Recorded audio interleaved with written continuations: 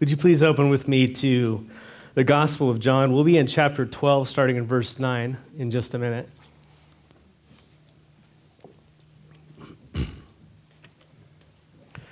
As you make your way to John 12, verse 9, you may remember that I mentioned that from chapter 10, verse 55 through the end of chapter 19 is basically the last week of Jesus' life. And actually, chapter 13 through the end of 17 is the upper room.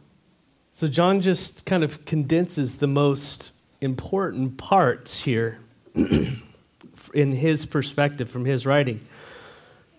John, under the inspiration of the Holy Spirit, is recording various signs throughout the book of John and the miracles that Jesus performed so that, as he says in chapter 20, verse 31, so that you may believe that Jesus is the Christ, the Son of God, and by believing you may have eternal life. And so here we are 2,000 years later. As we make our way through John's gospel, it is without a doubt that as we have made our way through the book of John, that the Lord would seek that we would come to a true faith in Jesus Christ, and that we who believe would know with certainty our Savior, based upon what he did and what he said, who he is, that we can rest our whole entire being, our future, upon the finished work of Jesus Christ. And so John has just recorded for us the seventh of 7 miracles he records in the book of John. The seventh being the resurrection of Lazarus from the dead in chapter 11. In chapter 11, it seems that in John's mind, this is the miracle, the final miracle that he records. He says there in chapter 21 that, listen, he's like, I can't record everything. He says, if I were to record everything that Jesus did, he couldn't fit it in all the books of the world. But he says, here's 7 of them, so I appreciate that about John. But he says, this 7th one, I think you can just tell by the context, it is culminating into this 7th miracle where Jesus resurrects Lazarus from the dead just outside of Jerusalem. And it's this miracle, the resurrection of Lazarus, that really stirs up everyone in the country. I mean, this is what drives Jesus to the cross and God's sovereign plan and man's wicked scheme. But as we read last week in the first verse of John chapter 12, the Passover is now at hand. Jesus had spent some time in Jerusalem in December, and now it's April-ish. And December, he had... sometime between December and April, he had resurrected Lazarus from the dead, and then because the Jews sought to kill him, he kind of went out on the other side of the Jordan, and he's come back into Jerusalem. And so Jesus has returned to Bethany, the hometown of Lazarus and Martha and Mary, his sisters, and they are throwing a dinner in his honor. They threw a dinner in his honor, most likely at the home of Simon the leper. So you're kind of piecing together all the Gospels there, or I am. But keep in mind that Bethany is just 2 miles outside of Jerusalem. It's right by the hornet's nest. And so as the word about Lazarus is spreading, that Jesus raised Lazarus from the dead, people are absolutely in a frenzy. They want to go see this. Wouldn't you want to go see that? And picking up this morning in verse 9, it says, when the large crowd of Jews learned that Jesus was there, that is at Bethany, they came not only on account of him, but also to see Lazarus, whom he had raised from the dead. And so the chief priests made plans, of course, to put Lazarus to death as well. Because on account of him, many of the Jews were going away and believing in Jesus. John wants to give us the sense of what is happening, of what's going on, the turmoil, all the people, all the crowds, the political opposition, everything that's going on, and then contrasting that what is in Jesus' mind, the direction he's going. And so large crowds are flocking away outside of Jerusalem to go across the Kidron Valley and up the hill over to Bethany and to go see Lazarus, who Jesus raised from the dead. They're like, yeah, Jesus, but we must see also this Lazarus guy. And so the chief priest, his name is Caiaphas, we learned that from the chapter before, he hears about it and makes plans not only to kill Jesus, which he did before, but also Lazarus now. And again, the leaders were concerned that because of all the signs and wonders, because everything that Jesus was doing, Jesus would gather such a large group of people who would believe that he would be their political Messiah that he would take the nation into a scary place in that the Romans would see that as a threat, would come in and absolutely crush everybody. That's how the leaders saw it. They saw Jesus as a threat, not only personally, but to the nation. Quite the opposite was true. And so they plotted to kill Jesus, and now Jesus is raised, just to, up the bar here. He not only heals people, has power over demons, he raises people from the dead. I mean, that's a pretty powerful figure, wouldn't you think?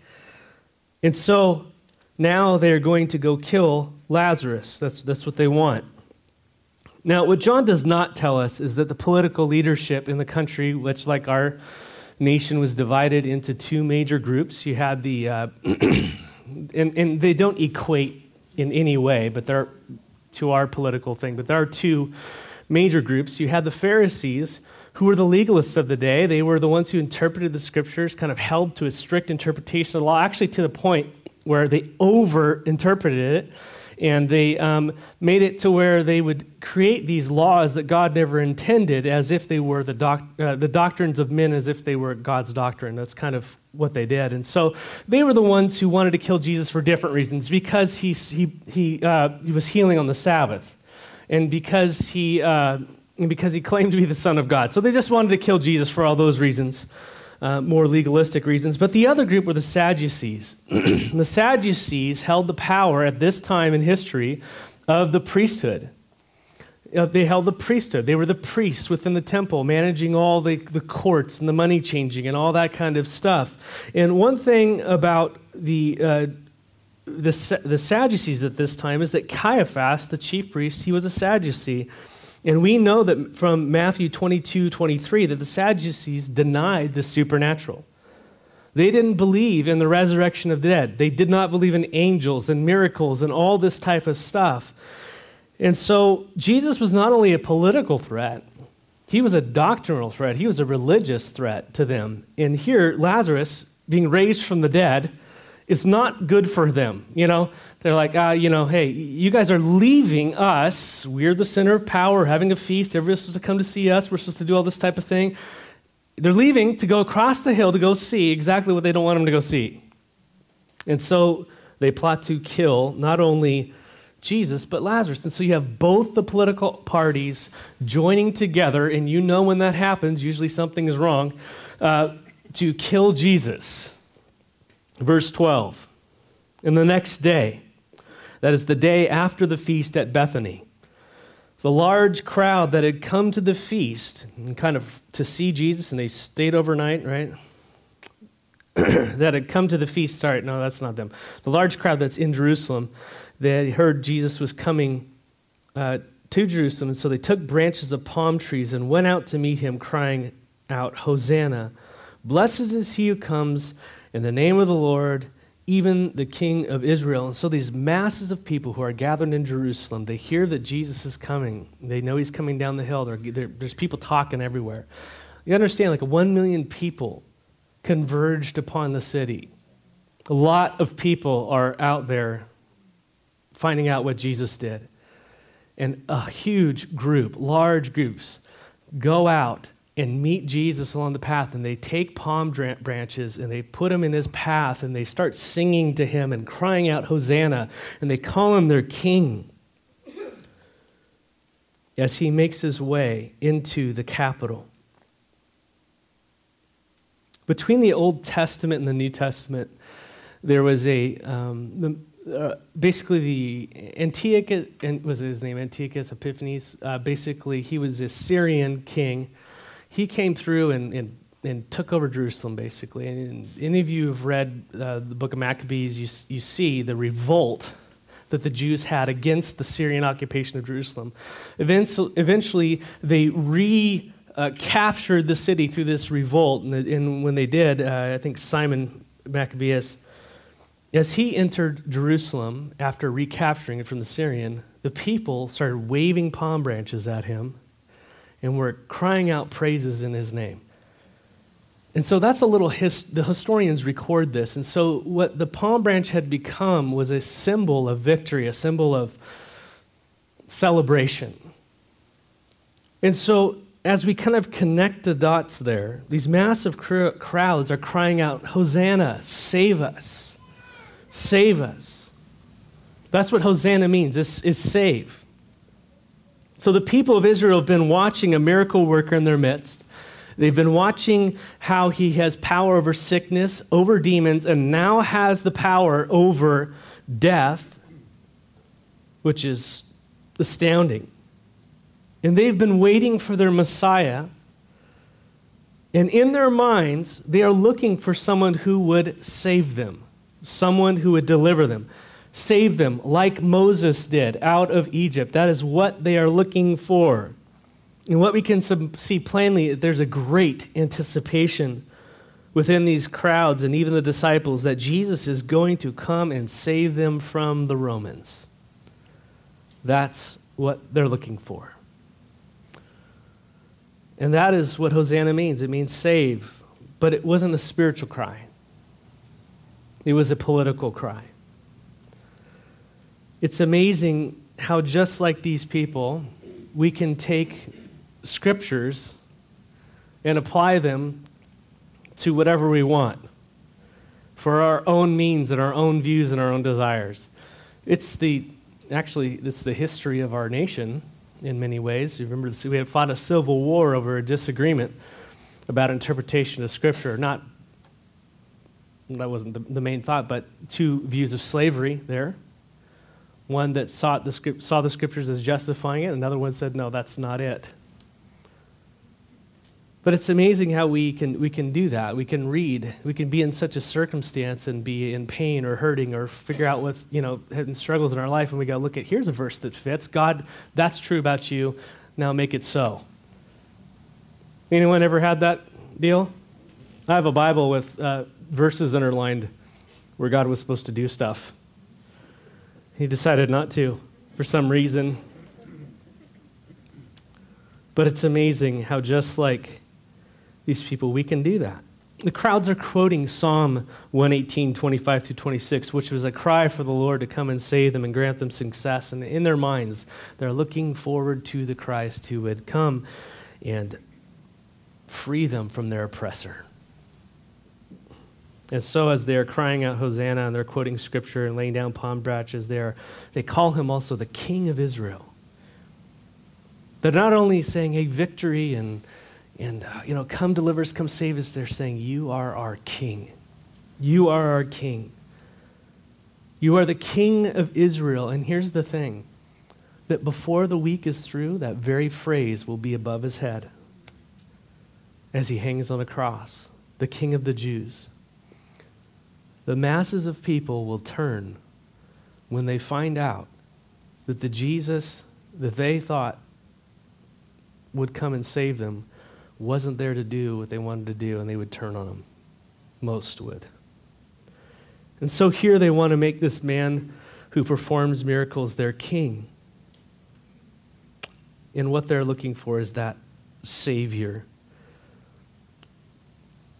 But he came to save them from their sin. That's why he came. If you remember in the past when they desired to make him king, remember it was after he did the miracle, the feeding of the 5,000. They wanted to take him by force and make him king. Jesus recognized that about him, but he kind of hid himself from their midst. And then he goes on, he leaves with the disciples, goes to the other side of the river, other side of the Sea of Galilee. And they go and find him. They seek him out and they find him. And Jesus says, you're following me because I gave you bread. And then he tells them, the bread that you need, and this is paraphrasing, is not physical bread. You're gonna hunger again. He says, what you need is to eat the flesh of the Son of Man. And I'm paraphrasing all through this. I'm kind of condensing the whole story. You need to eat the flesh of the Son of Man and drink his blood. If you don't have life in you. And obviously, if you are looking for bread and Jesus tells you that, you're not very happy. And so many of them decide to try to kill him, and then you progress along. John 6:66, his disciples even left him, not the 12, but most of them. That's what they wanted, but Jesus was not here to give them what they wanted. And so he was not going to be their political savior. He was not going to deliver them from the Romans, but from a far more sinister enemy, from sin, from death, from the power of Satan, and to give them eternal life. This is why many people come to Jesus. It's because they want him to do some great work in their life on their terms. Some of you might have the same thing.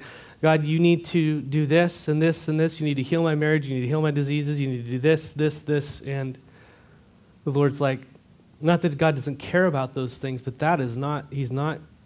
listen, Christianity is an unconditional surrender on your part to his lordship. And make no mistake, he is good. He is gracious. He heals, and he does all the things he said he's going to do. But he is not our final graph Jesus, as I like to say. But that's not what they wanted. What do you want? Why have you come to Jesus? This is a big struggle I had. I've been hurt in a lot of years, and then I thought God is supposed to do all these things. It was not what they were expecting, and Jesus knew it as he made his way into the Capitol. So you have all these crowds crying out, doing verses, singing praises, laying down palm branches, quoting the verses. And there's this huge contrast. Because as they're singing, Luke's gospel tells us what Jesus is thinking. You flip over to Luke chapter 9, or it's up there, probably 9:41 through 44 maybe. Awesome. It says, and when he drew near and saw the city, he wept over it, saying, would that you, even you, who had known this day the things that make for peace. Says, I wish you'd know what I was doing and what I was about and why I'm here. I'm here to bring you peace. But now they are hidden from your eyes. For the days will come upon you when your enemies will set up a barricade around you and surround you and hem you in on every side and tear you down to the ground, and you and all your children within you. And they will not leave one stone on another, because you did not know the time of your visitation.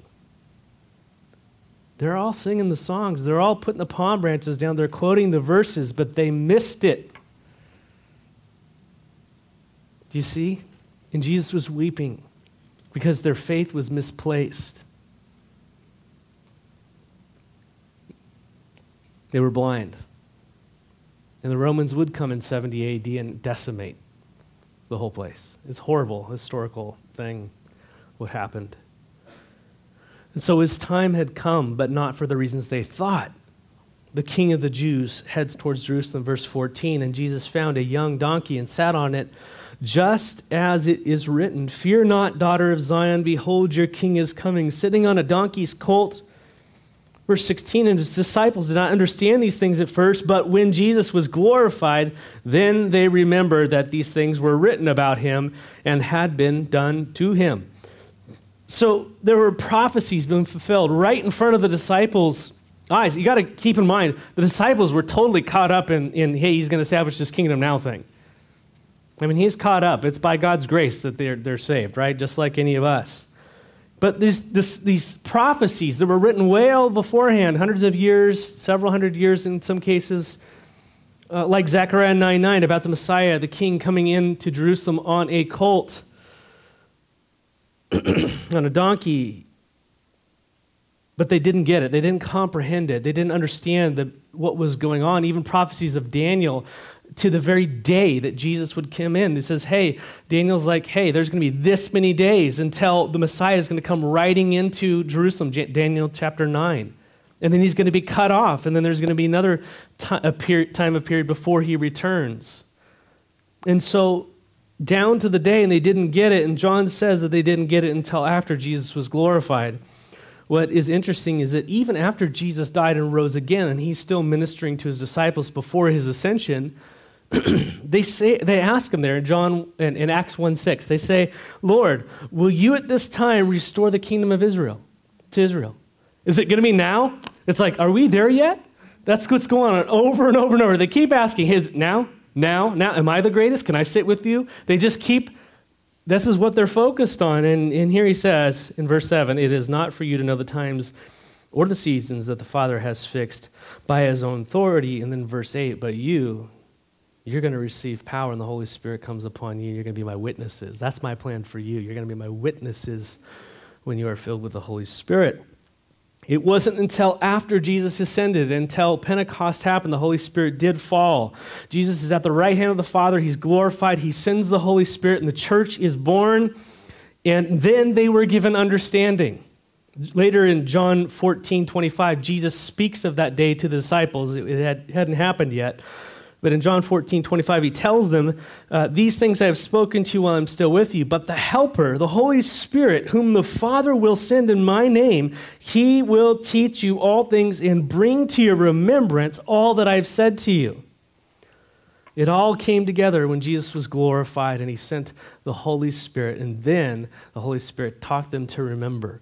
If you remember, even after his resurrection, just the day of his resurrection, he was walking on the road to Emmaus with those guys, and they didn't get the whole story. And Jesus goes, "Hey, have you not read the Old Testament?" And then he opened their minds to the scriptures. And beginning from the law and the prophets, so from Genesis all the way through, he showed them probably all the little pictures and vignettes of how it all pointed to him.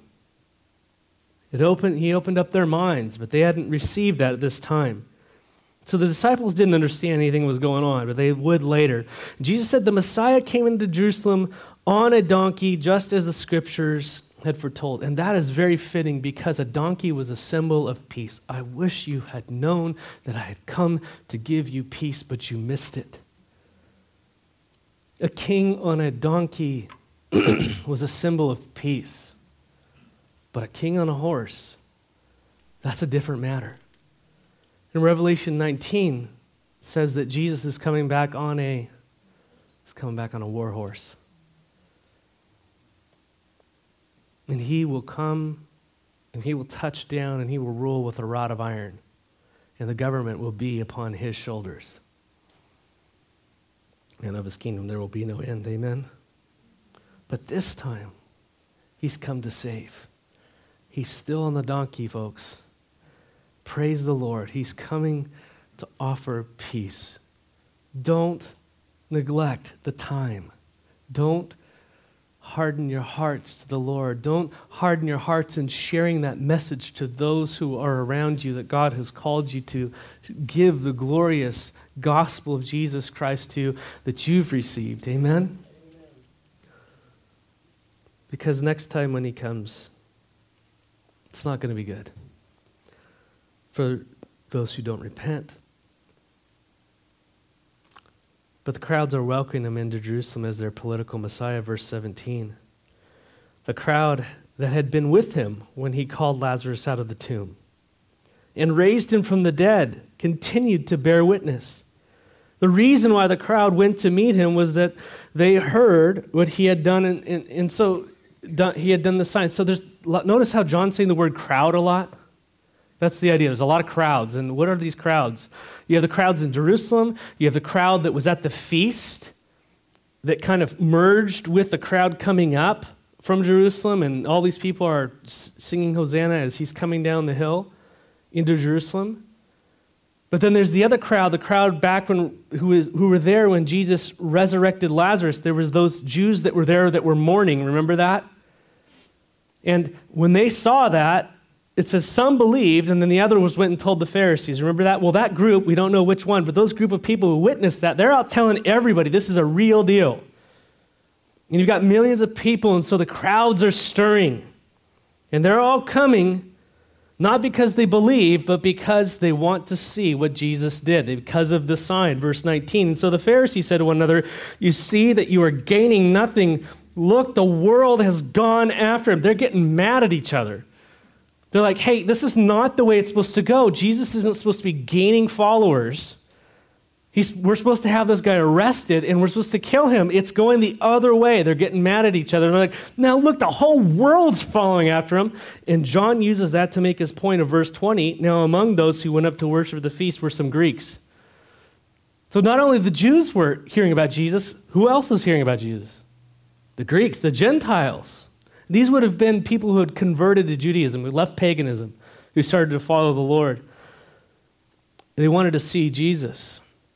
In verse 22, and so they came to Philip, who was from Bethsaida in Galilee, and they asked him, Sir, we wish to see Jesus.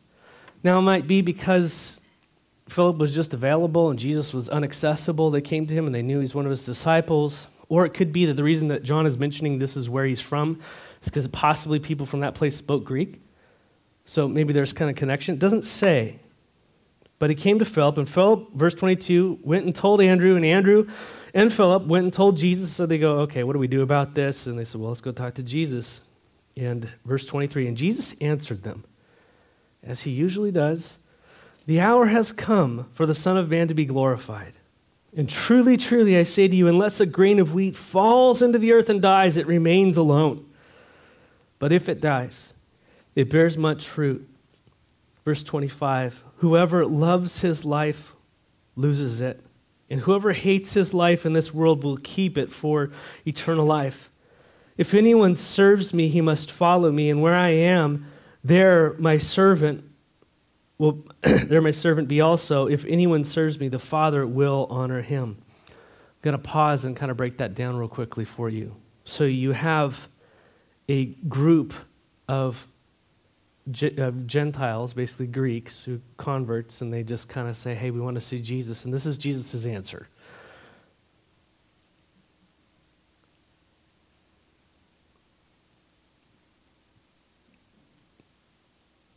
What is Jesus telling them?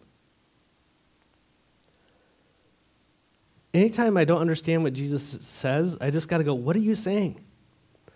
Like, that's a good question. Like, don't pretend like you know it. Like, what is he saying? I was looking at this. What is his mind on?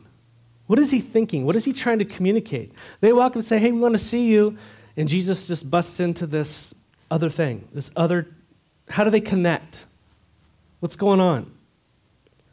They want to see Jesus, but Jesus says in a way, you want to see me, you want to follow me, this is where I'm headed. This is what's on my mind. He says in verse 23, the hour has come for the Son of Man to be glorified. Truly, truly, I say to you, unless a grain of wheat, falls into the earth and dies, it remains alone. But if it dies, it bears much fruit. This is in total contrast to all the crowds and their chants and their expectations of him. Jesus says, this is my moment to be glorified. This is my moment to be glorified, and you would expect that this means I'm going to rise up and take my rightful seat on the throne of men and rule and clean up the situation. But is that what Jesus meant? No. He says how that glorification would come about. Truly I say to you, unless a grain of wheat falls into the ground and and dies, it remains alone.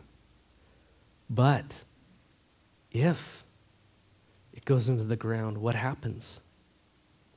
Something sprouts up out of it in its likeness, in its very nature. It bears much fruit. So instead of ascending to the throne, he descended to the grave. That's what he's saying. You want to follow me? You want to see me? This is where I'm going. This is where I'm going. And this is how I'll be glorified. Through death. By fulfilling the Father's will. That's the opposite message of what we get. Esteem yourself, assert yourself, rise to the top, overcome, do all these things. As we sing today, we will overcome by the blood of the Lamb and the word of his testimony. Jesus, King of Kings, Lord of Lords, Hebrews said that he first descended and then he ascended. This is where Jesus is going. That's how he's glorified, to die, that others might live. He went into the ground so that you would have his life. Amen? For you. He said, I'll be alone if I... It's not like Jesus was worrying about being alone. But he's just saying the principle is, I'm going to go down, and when I come up, there's going to be more of me. Not God's. But I'm going to bring people. A harvest is going to come with me. Christians, those who believe, those who are born again. Amen? That you would have his eternal life. These Greeks wanted to see him, and Jesus tells them, verse 25, what they must do to find him. They must follow him. Verse 25, whoever what? Loses his life. That's what he says. Whoever loves his life has to do what? Lose it. If you truly love your life and that you want to keep it together, Jesus says you have to lose it. You have to do what he did in the manner in which he did it. Not kill yourself, but lose yourself. Then he said it another way, and whoever hates his life in this world will keep it for eternal life. You have to hate your own life enough to give it to God. You have to despise your own will enough. You have to surrender your life to Jesus Christ. If you do not surrender all, if you do not sign away your soul to the lordship of Jesus Christ and trust in him fully, you will lose your life. That's what Jesus is saying. If you love it, you're going to lose it. If you hold on to it, you're going to lose it. You've got to give it away. To whom? To him. Extreme language, speaking of eternal life, that complete surrender. Jesus is saying, you want to see me? You want to follow me? I'm losing my life, and you must do the same, in the sense that he was abandoned to the Father's will. Amen? He goes on and responded to them in verse 26, if anyone serves me, you want to follow me? You want to be my disciple? You must follow me. And where I am, there my servant will be also. If anyone serves me, my Father will honor him. Do you hear that? Do you want to serve Jesus Christ? Are you a servant of Jesus Christ? Are you really a servant of Jesus Christ? What does he say about that? See, the slave doesn't get to do the terms. The master does. I know we don't like that language, but that's the language he's using on purpose, right? So that we know what he requires of us. He says, you want to follow me, it's your condition. You can willfully follow me. If you want to follow me, this is how it will be. And what does he say? Where I am, you're going to be with me. If anyone serves me, if you do follow me, the Father will honor you. My sheep know my voice, and they follow me. And where's Jesus headed? He's not ascending. He is descending. His mind is on the Father's will, and he knows what's coming. The cross, verse 27, and now my soul is what? It's troubled. And what shall I say? Father, save me from this hour? But for this purpose I have come to this hour. Father, glorify your name. Wow. Knowing where he's headed. The crowds are going in one direction. He's going in another. And he says, what shall I say? I'm going to back away from this moment. This is why I've come to this moment. I've come to die. Glorify your name, Father. So powerful. This is what it is to be a Christian.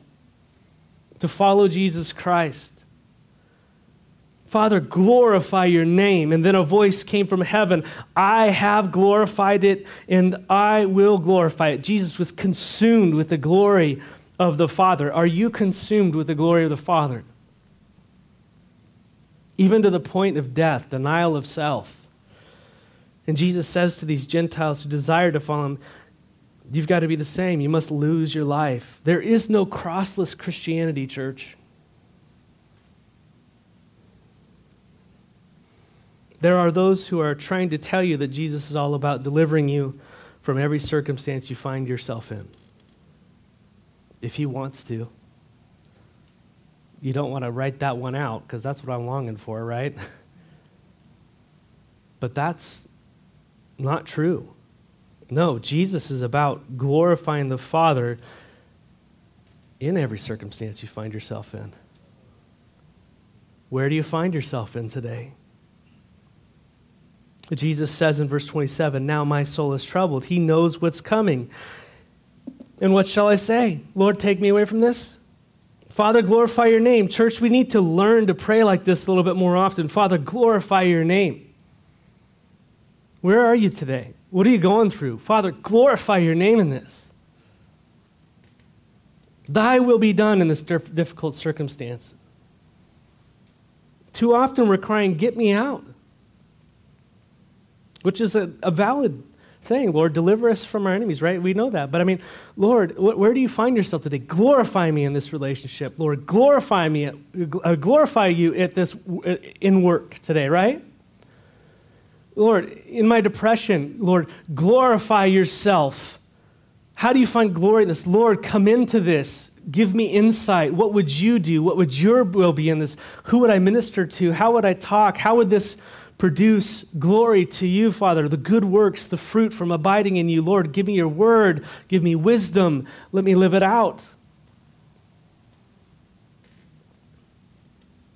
Jesus knew what his Father's will was. It would be wise for us to seek that. Amen? And Jesus said in verse 28, Father, glorify your name. And then a voice came from heaven and says, I have glorified it and I will glorify it again. You got to love that. It was a thundering voice. He glorified it at his baptism. He glorified it as transfiguration. And he's going to glorify it as death.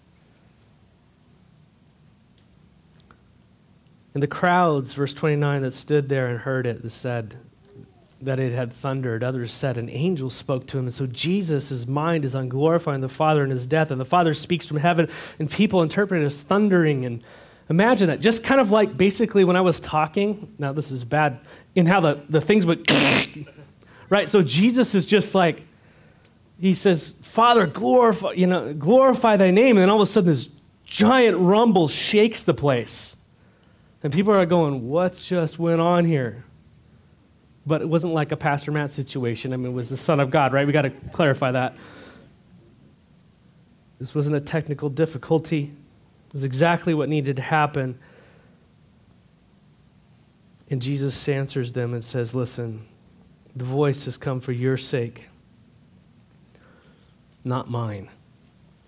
Very gracious of God. He wasn't needing public affirmation from God. He knew his Father. It was for their sakes, that they would know and believe, right? Verse 31, now is the judgment of this world. Now will the ruler of this world be cast out. And when I am lifted up from the earth, I will draw all people to myself. And he said this to show by what kind of death he was going to die. Jesus knew that he would be crucified. And the very means that the enemy would use to try to defeat Jesus would be the very linchpin that would cause the judgment of the world and the casting out of Satan. Satan thought he got Jesus when he killed him. No, he didn't. He sealed his own fate. As the first Adam forfeited the world through sin, the second Adam, Jesus Christ, was sinless and redeemed the world. So the crowd answered him, verse 34, we're going to book through this.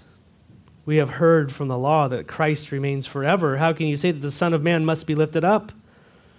Jesus said, I'm going to die through crucifixion. Did you know that 700 years before Jesus Christ was crucified, before crucifixion was invented, the scriptures spoke about crucifixion, how the Messiah would die? Prophecies. Jesus knew how he was going to die. How can you say that the Son of Man must be lifted up? And by the way, who is the Son of Man? Not who is the Son of Man, like who is the Son of Man? He's saying, like, what type of Son of Man are you? Because they expected, like Ezekiel 37:25, where it says that the final David, referring to the Christ, he would be Israel's princes forever. They aren't expecting the Messiah to die. That's not going to happen in their deal. You see, they thought the Messiah would be that one who would take over and establish the kingdom forever. Jesus, what are you talking about? Verse 35, and so Jesus said to them, the light is among you for a little while longer. Notice he doesn't answer the question. The light is among you for a little while longer. Walk while you have the light, lest the darkness overtake you. The one who walks in the darkness does not know where he is going. While you have the light, believe in the light that you may become sons of light. I'm going to be here for the rest of the week, and then I'm gone. You're walking in darkness. Believe while you can, so you can become sons of light. Notice, of his nature, of who he is. That's being born again. Verse 36b, and when he had said these things, he departed and hid himself from them. Why is this? Though he had done so many signs before them, they still did not what? Believe in him. So that the words spoken by the prophet Isaiah might be fulfilled. Lord, who has believed what is heard from us, and to whom has the arm of the Lord been revealed? Therefore they could not believe. For again Isaiah said, he has blinded their eyes and hardened their hearts, lest they see with their eyes and understand with their hearts and turn, and I would heal them. This is powerful stuff, but John quotes a few verses from the prophet Isaiah 700 years before Christ, knowing that Israel would reject their Messiah. We're on the home stretch here. Secondly, Isaiah knows that God would harden their hearts so they could not believe. Unbelief begets unbelief. And here's a picture from the Old Testament. It's very interesting. You have Pharaoh. When God sent Moses to go deliver the people, Pharaoh hardened his heart towards Moses, and that happens several times. It's important. It's repeated over and over and over and over that Pharaoh hardened his heart. Pharaoh hardened his heart. Pharaoh hardened his heart. Pharaoh hardened his heart. And then it says, then God hardened Pharaoh's heart. And when God hardens your heart, guess what? There's no coming back. These people had all the signs, they had all the things, and they would not believe. God hardened their hearts. Jesus spoke to them in parables, so they would not believe. But to you, he said in Matthew 13 to the disciples, to you it has been given the secrets of the kingdom of God. Do not harden your hearts as you did in the rebellion, Hebrews says. Right? Don't harden your hearts, church. Keep them soft towards the Lord. Hear his voice. Hebrews 3:15, today, if you hear his voice, do not harden your hearts as you did in the rebellion. Isaiah saw that rejection. And then I just want to read through the end here. Isaiah said these things because he saw his glory and spoke of him. Nevertheless, many of the authorities believed in him. Neat. Some of the religious leaders believed him, like Nicodemus. But for fear of the Pharisees, they did not confess it, so that they would not be put out of the synagogues. What happens here to their belief? For they love the glory that comes from a man more than the glory that comes from God. Yikes. They loved their lives and would not lose them. True believers versus false believers. Verse 44 through 50. And Jesus cried out and said, whoever believes in me believes not in me, but him who sent me. These are things he's repeated in John. If you believe in me, you believe in the Father, right? I am one with the Father. And whoever sees me sees him who sent me. You want to see who the God is? You look at Jesus Christ. Verse 46, I have come into the world as a light, so that whoever believes in me may not remain in darkness. If anyone hears my words and does not keep them, I don't judge him, for I did not come to judge the world, but to save the world. Oh, yay, then I can do what I want. No, verse 48, the one who rejects me and does not receive my words has a judge. The word that I have spoken will judge him on the last day. For I have not spoken on my own authority, but the Father who sent me has himself given me a commandment, what to say and what to speak. Whatever Jesus says is what God says. Whatever Jesus does is what God does, because they are one. If you've seen me, you've seen the Father, Jesus says. Verse 50, and I know that his commandment is eternal life. That's what he came to give, eternal life. What I say, therefore, I say as the Father has told me. The promise of eternal life for those who believe. May the Lord give you discernment. May you have ears to hear what the Spirit is saying in the church. May you follow him this week. And may your lives be as fruitful as his. Amen. And I pray that as you have questions, that you would seek out the answers, not from the internet, but from your brothers and sisters, and from those who are in the body. Amen. Who care for you and are invested. And may you grow in your calling, because Jesus didn't just die to save you. He died to make you like him, to the glory of the Father, that you would be mature in him, grow in him, interacting with the body, not a lone ranger. You would be connected, and that love would be demonstrated in your brothers and sisters around you, in your various giftings, in your various callings, and the way God has created you in his body for his glory. Amen? And we, working together in our various ways, represent Christ to the world and bring glory to the Father. Lord, thank you so much for the 12th chapter of John. And Father, I pray that we wouldn't miss it. Lord, we are burdened down with so many things, Lord, political and pressures and all these types of things and pains in our lives and finances, and it just goes on, Lord, and we want you to be the Savior of them all, and no doubt you are above it all. But God, I just pray that through all of this, that we wouldn't put those things above your desire to be Lord of our life in all circumstances. That even through difficulties, even through political turmoil, through difficulties in relationships and jobs and finances and health, you would show yourself strong and be glorified. Bless this body this week. We do come to you with all of our aches and pains, and you are a good, good Father. And we also recognize that you are Lord. And so whatever your will, may it be accomplished. Our King, Jesus. It's in your name we pray. Amen.